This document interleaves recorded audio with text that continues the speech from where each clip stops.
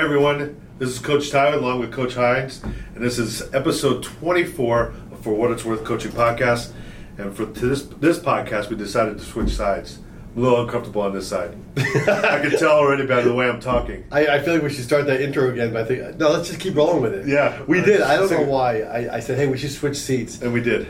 But it's kind of, I hate this analogy that I'm even thinking of it now, but I have one side of the bed and Jill's always on the other. Mm-hmm. We know where each other Right, sleeps. right. Probably the same for you and Chrissy. Yeah. But if you switch that, I wouldn't sleep as well. No, not at all. So this podcast is going to be phenomenal. Yep. Or we're the going to worst take ever. it back. It can't be the worst ever because we recorded one earlier today Yes. that was the worst ever. You won't even see. It hit the trash can button pretty quick when we were done. Yeah, Yeah. it did. But today we're going to talk about... I love that laugh. But today we're going to talk about coaching styles, and there's a lot of different ones out there. In fact, we got this magic list behind the football here that kind of helped us out on different coaching styles that we've dealt with personally, and also as we were going through our career as a football player and a baseball player, and what worked, what doesn't, and how to find it yourself. Yeah, I think one of the interesting things is, and remind me, you've coached for how many years now, all told, through youth to high school? It's well over 20. I don't know the exact year, but some breaks here and there because of career stuff. But I'm coming up at 27 years Yeah. coaching high school football, which is incredible to me. But I love this topic of coaching styles because I look back at my first year, and I'm gonna skip down the list here. We made the coach gave away our secrets. We have a little list right Wait a here. second, you gave it away last podcast, not this one. But if you're new to the podcast, you wouldn't have known that. So. Yeah. Well, if they started at episode 1, they would have heard episode 22. Coach gave it away. If you're listening in order, I did give it away last podcast. But I'm gonna bounce around in the order here because I think any successful coach, and you and I both know how we define success. Yes, winning's important. Yes, to keep our jobs, you've got to win enough games. Right. We're blessed here at Coronado. I love the way Graham said it. Graham, once again, is behind camera. Is one of our players who is multi-talented and is helping out with recording the podcast. So any complaints, just And he email has some him. color commentary every so often, too. You will hear a little giggle every In the so background. often, or a comment when we put him on the spot. But Graham had mentioned one of our workouts a few weeks ago about we're in Division III now. The past 2 years, we've made it to the semifinals, which is a great thing. How you define success as a coach cannot, in our opinion, I know for both of us, just come with the scoreboard, with wins and losses. But as we reflect on different coaching styles, I look back to my first year or two as a head coach, and I'm not proud of this at all. My first year or two as a head coach, I wanted to be friends with everyone. Yeah. And every so often we'd be in a game and a quarterback would throw an interception and the player would come over and say, hey, why do you throw that? Why did Coach so-and-so call that play? And I'm like, I don't know. And I wasn't trying to be disrespectful to the head coach. But I guess I wasn't confident enough yet myself to look at the player and say, hey, don't you worry about that. You do your job, we'll do our job. Exactly. And I've grown and matured in a lot of different ways as a coach. But different coaching styles, I think there's that style out there where a coach wants to be best friends with everyone. Mm-hmm. What's your advice to a coach that whether he's new, she is new into coaching or has been coaching for years, but if they see themselves as wanting to be everyone's best friend, what would you say to them? Because I have some thoughts, but I want to hear yours first. You can't. It's easy as that. You can't be best friends because, number one, as a coach, for me, honesty is the number one thing with a player because you're going to build that trust between you and the player.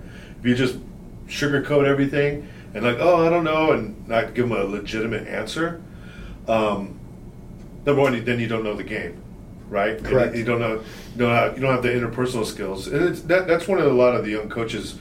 Their downfalls are is because really a lot of new coaches are only maybe 3 or 4 years out of high school sometimes, and they still have that connection.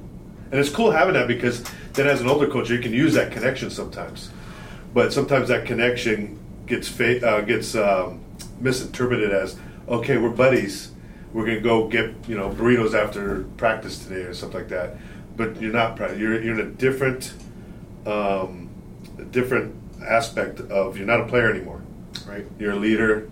You're supposed to be an example of how you're supposed to conduct yourself. Yeah, I love that. I think our job is to serve our players. Yes. They don't need us to be their best friends. That's Correct. not our job. Should we build relationships with them? 100%. Should we connect with them on things outside of the game? 100%. But they don't need us to be their best friends. No. They need us to love them enough and to serve them enough where we can look at them and say, hey, I'm proud of you. I'm proud of what you've done today. And when we're slacking off or being lazy or whatever we may see that needs correcting, needs coaching, they're going to, and they may not always appreciate it in the moment, but at some point in their playing career or well after it's over, they're going to look back and remember, hey, Coach Ty or Coach Hines or Coach whoever loved me enough to be honest with me. Right. And not to try to be best friends with me. And you can be honest without being a jerk about it too. You know, and a lot of times when you're trying to be their best friends, how many times do you look at your best friend, you're like, whatever, dude. You know, you can't have that with your coach. And if you start doing that, you're going to lose respectability from the players. Yeah, absolutely. You know? You want to pick another one off? You know, I'll tell you the truth. I'm gonna go off me because a lot of few things. I know you make fun of me because I talk about me a lot. But I was that yeller coach. Really? Yeah, when I first started coaching baseball, and I love baseball, and I love coaching it. I love being around the kids. I was a yeller, and it wasn't a good yell. So that was my question. Like, you were just like kind of a mad, just yelling at them. Yes. I legit don't know if I've ever heard that in the 8 years we've known each other. No. I'm intrigued. So and it took, and I think I've told this story before, but you know, it took. I coached Little League baseball for a very long time. I coached before I had kids too, and when I started going through that, I started yelling a lot. And I had a friend come up to me, and that's the cool thing about. One thing as a coach, you really have to take constructive criticism. If you're going to coach, you got to be ready to be coach a coach, from another coach. And two friends of mine came up to me and said, "Hey, man, you're pretty rough on these kids." And then, after a while, I'm like, "Yeah, whatever," and stuff. And then my wife got on me about it too. And I'm like, I started thinking about it more and more. And I know we don't look at records. My big thing, my record is like I always wanted a kid to love the game enough to come back and play again because literally they filter off as they get older, and my whole idea was like if I'm not making an atmosphere to where these kids want to come back and play baseball, whether they're an all-star or they're just learning the game or they're just a mediocre player that just wants to come out and play baseball, I want to make it enjoyable enough to come back and play again.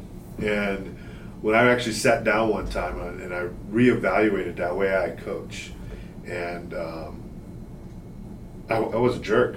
I actually legitimately almost lost my son to baseball because of that. I do remember you telling the story, yeah. And he was 11, 12 years old around that time, and then the following year I was going to go, okay, hey, you're on your own, you're going to go to the next level, and someone else is going to coach you. And I was ready not to give up that coaching, but to let him take a break from me, and me reevaluate. But there was no coach for the juniors, so I ended up having to coach anyway. And so that year, I evaluated, I implemented what I learned. Love it. And we weren't the best team because I had a good core of good players and decent players on here. But every single kid enjoyed that season. We were in every game. We lost a lot of games, but I wasn't mad because the way we lost. We lost good because we battled it, and there were better teams.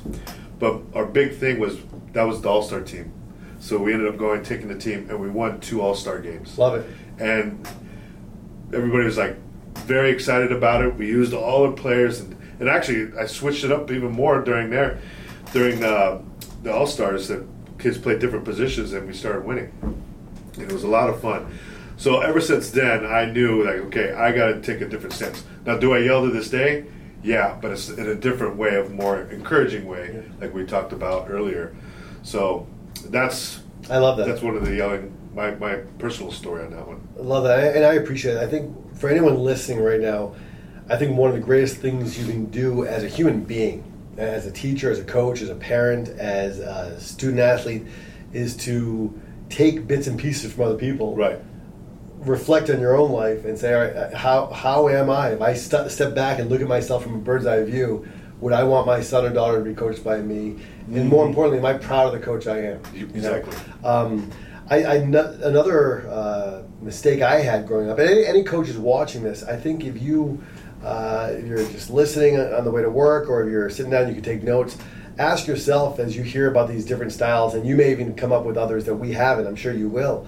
But ask, which coach would you think your players would say you are, and are you proud of that? Do you want to be remembered as the yeller or everyone's best friend? And I don't think those are two styles that either of us want to be remembered as, a best friend or the yeller.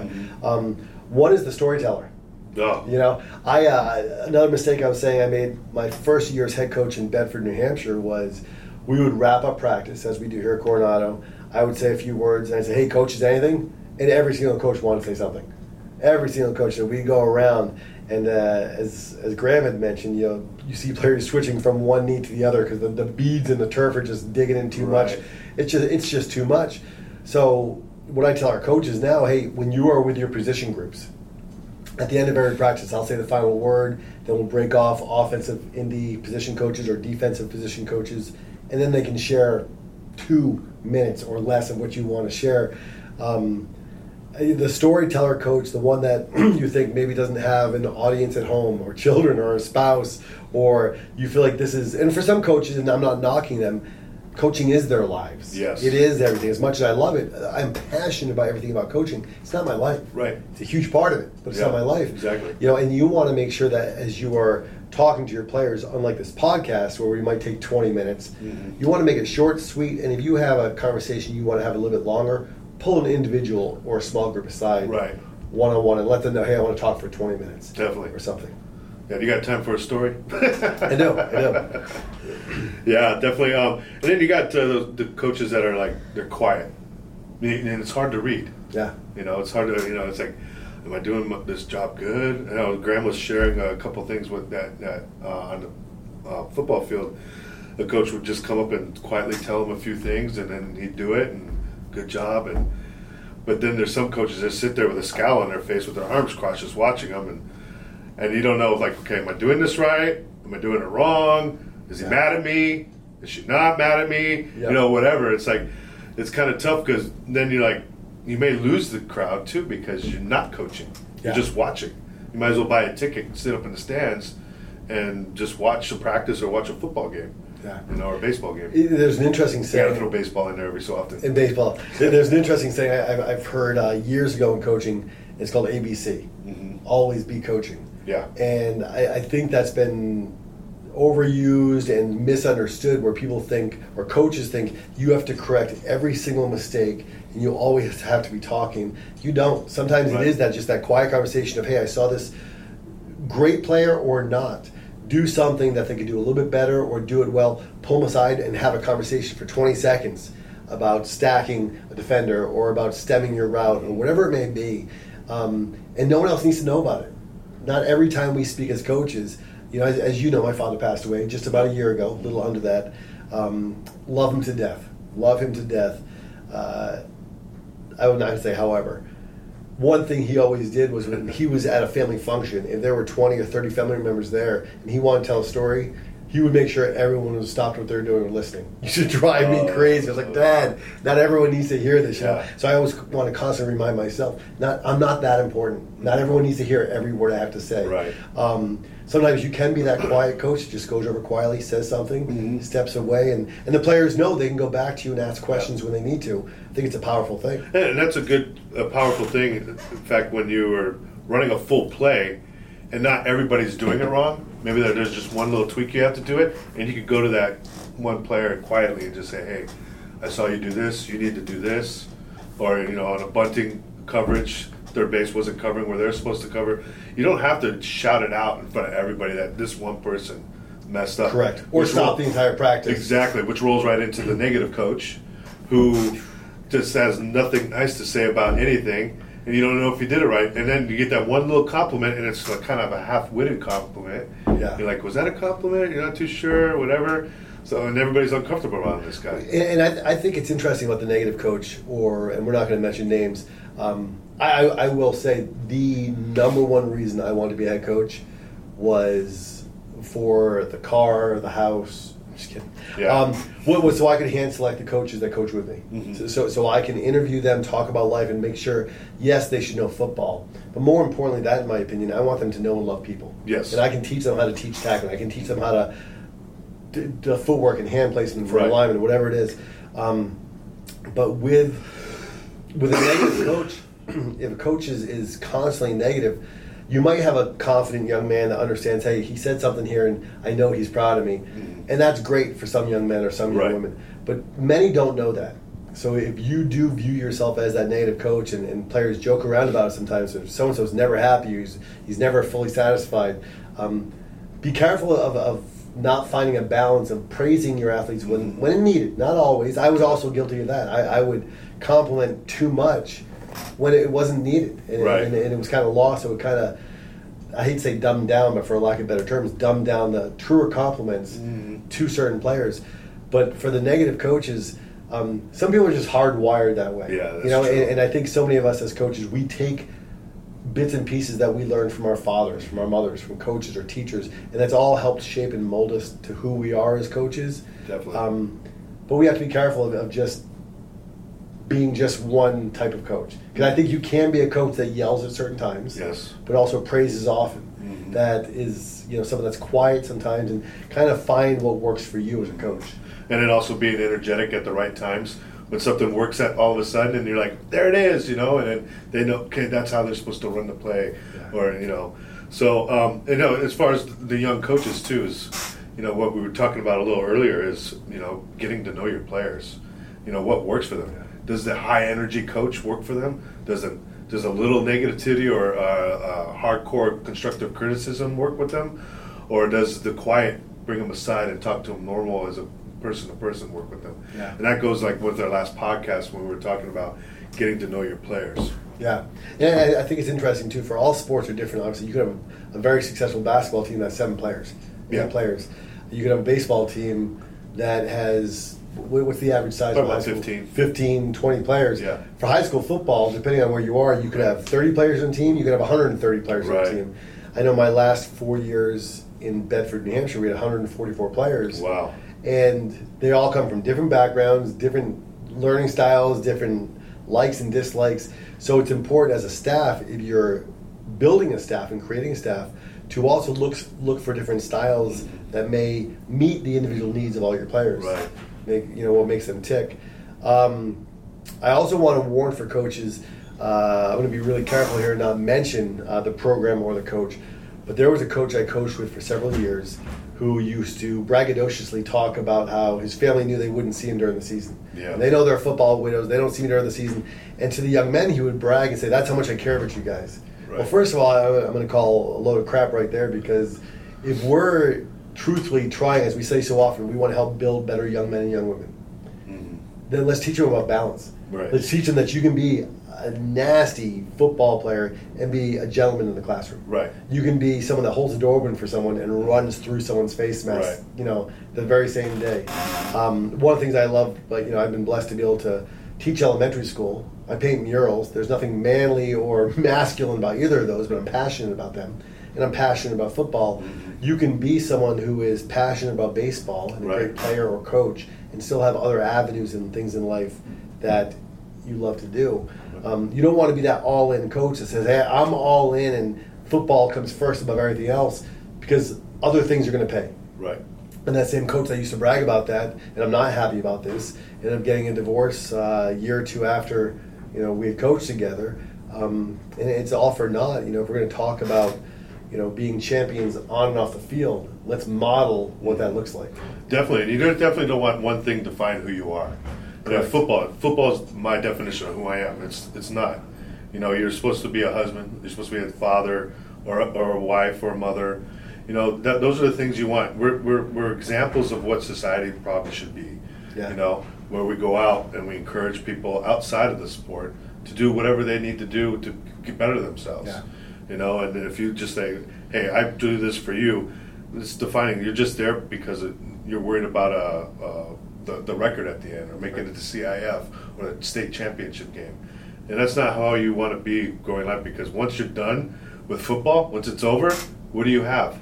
And the fact is, it's going to end for all of us. Exactly. For all of us, our playing days are going to come to an end, which I think is a perfect segue to that type of coach that wants to always live through their players. And I think we're not going to say which is the worst here, which is the best, but not a fan of the coach that tries to compete with the players. Now, I think there's a fun thing in the weight room. Hey, we're going to do a little competition here, but the ultimate goal is to help make them better athletes. But I had a coach one time on staff, not a bad person at all. I hired him, so if he was a bad person, shame on me. But would constantly say to players, "Hey, I'm faster than you. I can beat this, or I can catch better than you." And first, it doesn't matter. Yeah. Second of all, you're not empowering the players by saying that. Yeah. Our playing days are over, and I don't ever want our players to think that we're living vicariously through them. We are in a position to coach a game we still love. Right. And and I've said this often. It's a pet peeve of mine when people say, "Oh, it's just a game." Mm-hmm. Oh, that just makes my skin boil, because I've been blessed to be at former players' weddings, get announcements when they're graduating college or having a child or getting married, or I've spoken at a young man's funeral that I coached before. So all different walks of life. Yeah. But we can't live vicariously through our athletes. We need to let them know that we are there for them. Right. We're around a game because we love it. It is not just a game, but it is a game. Definitely. And we want to make it fun for them. One of the best things I've seen on Instagram was it was a father. Father was saying, the only person in your life that wants you or going to cheer for you to be better than you is your father. And I think as a coach, I think my thing is I want to coach you up enough to where you're the better player, even a better person than I am. Yeah, absolutely. And I think that's super important. But I also want to bring up to the fact too, it's not just coaches. Coaches are on one side of the fence. Well, for baseball, we're on one side of the fence. We're doing that. But there are also other people on the other side of the fence in the stands that are the yellers, are the storytellers, are the ones, and yes, I'm talking to you parents. Ooh, the finger points. Yeah, I'm talking to you. And trust me, I used to be one of those. And it's not fun for the player. And not fun to play. The player knows they made a mistake. They know they're not, they didn't play to their standards. Our job as coaches and as a parent, because I'm speaking as both, and you too, your son played, is to encourage your kids as you would encourage your players on the team that you coach. Yeah. And I know none of you are not going to like that, but it's funny too. So we just had last week. We had a parent meet the coaches night to introduce some things to the parents. And I told them, I said, our job is to serve your sons and daughters. That's our number one job, is to serve them and to coach them. And they go hand in hand. I said, your job is to be their best parent, be their best supporter. I mentioned when I had to coach against Brockton, my son, when he was a junior and senior in high school, coaching against him was one of the hardest things I ever had to do as a coach. One of the hardest. But when I would go see his games when he played other programs, he would often ask me, how did I do? And I remember to this day, I would ask him, do you want me to answer as a coach or as a father? Yeah. And there were two completely different answers. Because sometimes 100%. As a father, I would say, I'm proud of you, great effort. And then and if he knew he didn't have a great game, he'd say, how about as a coach? I was like, horrible. You were late at most tackles. You didn't wrap up. But I would only do that when he asked me, as a father, to give him that feedback. Mm-hmm. I truly believe, for the most part, 99% of the young men and young women are very self-aware of how they do in games. Mm-hmm. They know whether or not they killed it or not. They could have been done better or not, or lazy or not. They don't need the parents, to your point, critiquing or trying to coach them. Yeah. Even if that parent was or is a coach, still, be their parent. Yeah, be their parent. I think we covered all the ones in here. The energetic one.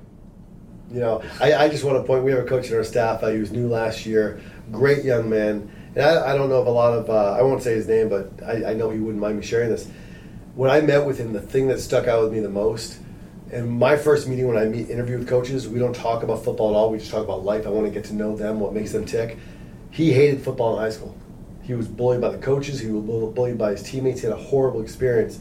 So he was thrilled to hear from me that football is secondary for me. I want to make sure that we're pouring into these young men and helping them thrive outside of football, right, in addition to football. And it's been awesome to see him grow already in a year and a half and develop, because he brings the energy. He walks into the room and he just hooting and hollering and yelling stuff, and he's such a quiet person. We actually had a spring ball practice last Friday, I think it was, beach practice, and he jumped in at the end, and he was panting and sweating, and he was doing stuff I wasn't going to do anymore. Right. But he was running around dying, killing himself, but just loving it. He's almost brought he's told me often, it has brought the joy of football back to his life that he lost for 4 years in high school. Yeah. Because his team was completely different than what we have created here. Right.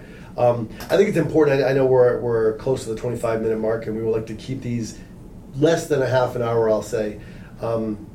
As coaches, find out who you are, find out how you want to be remembered. It's never too late to change. But just be yourself. You know, no one needs, and I mean this with love and respect, no one needs another Coach Ty. No one needs another Coach Hines. Right. Although we do have two Coach Hines on staff now. Do you really? Yeah, what do they call Brock? A bunch is 2.0 Mini Hines, which he gets, he gets very mad upset about Mini Hines. Yes. We can't wait to see him next time. Oh, he's getting big. He's getting big. That's good. But that's because he's married now. Yeah, that's right. Although he does the cooking in the family. Just be yourself as a coach. You know, the young men and the young women, they're smarter than a lot of people give them credit, and they don't need a best friend. They don't need an actor. They need someone that's going to be their true, authentic self, not enable, but empower them, the student athletes, to be themselves, and just give your all to those you're blessed to coach. Definitely, and be willing to evaluate yourself, and be willing to change as your team changes. And it'll serve you better, because if you do self-evaluation, it's just going to make you that much more better, because sometimes what you see is not working, and just keep working. Hey man, reminds me, I just tweeted out the other day, uncoachable coaches are 10 times worse than uncoachable players. Right. Uncoachable players, it's frustrating, but they're 14, 15, 16, 17, 18-year-old young men and young women. Uncoachable coaches, we have no more excuse. We've lived long enough that if we're uncoachable, it's a choice. Definitely. So we appreciate you guys. If you enjoyed this at all, please like or share or do something with it to bless other people. And as always, take it for what it's worth. Stay strong.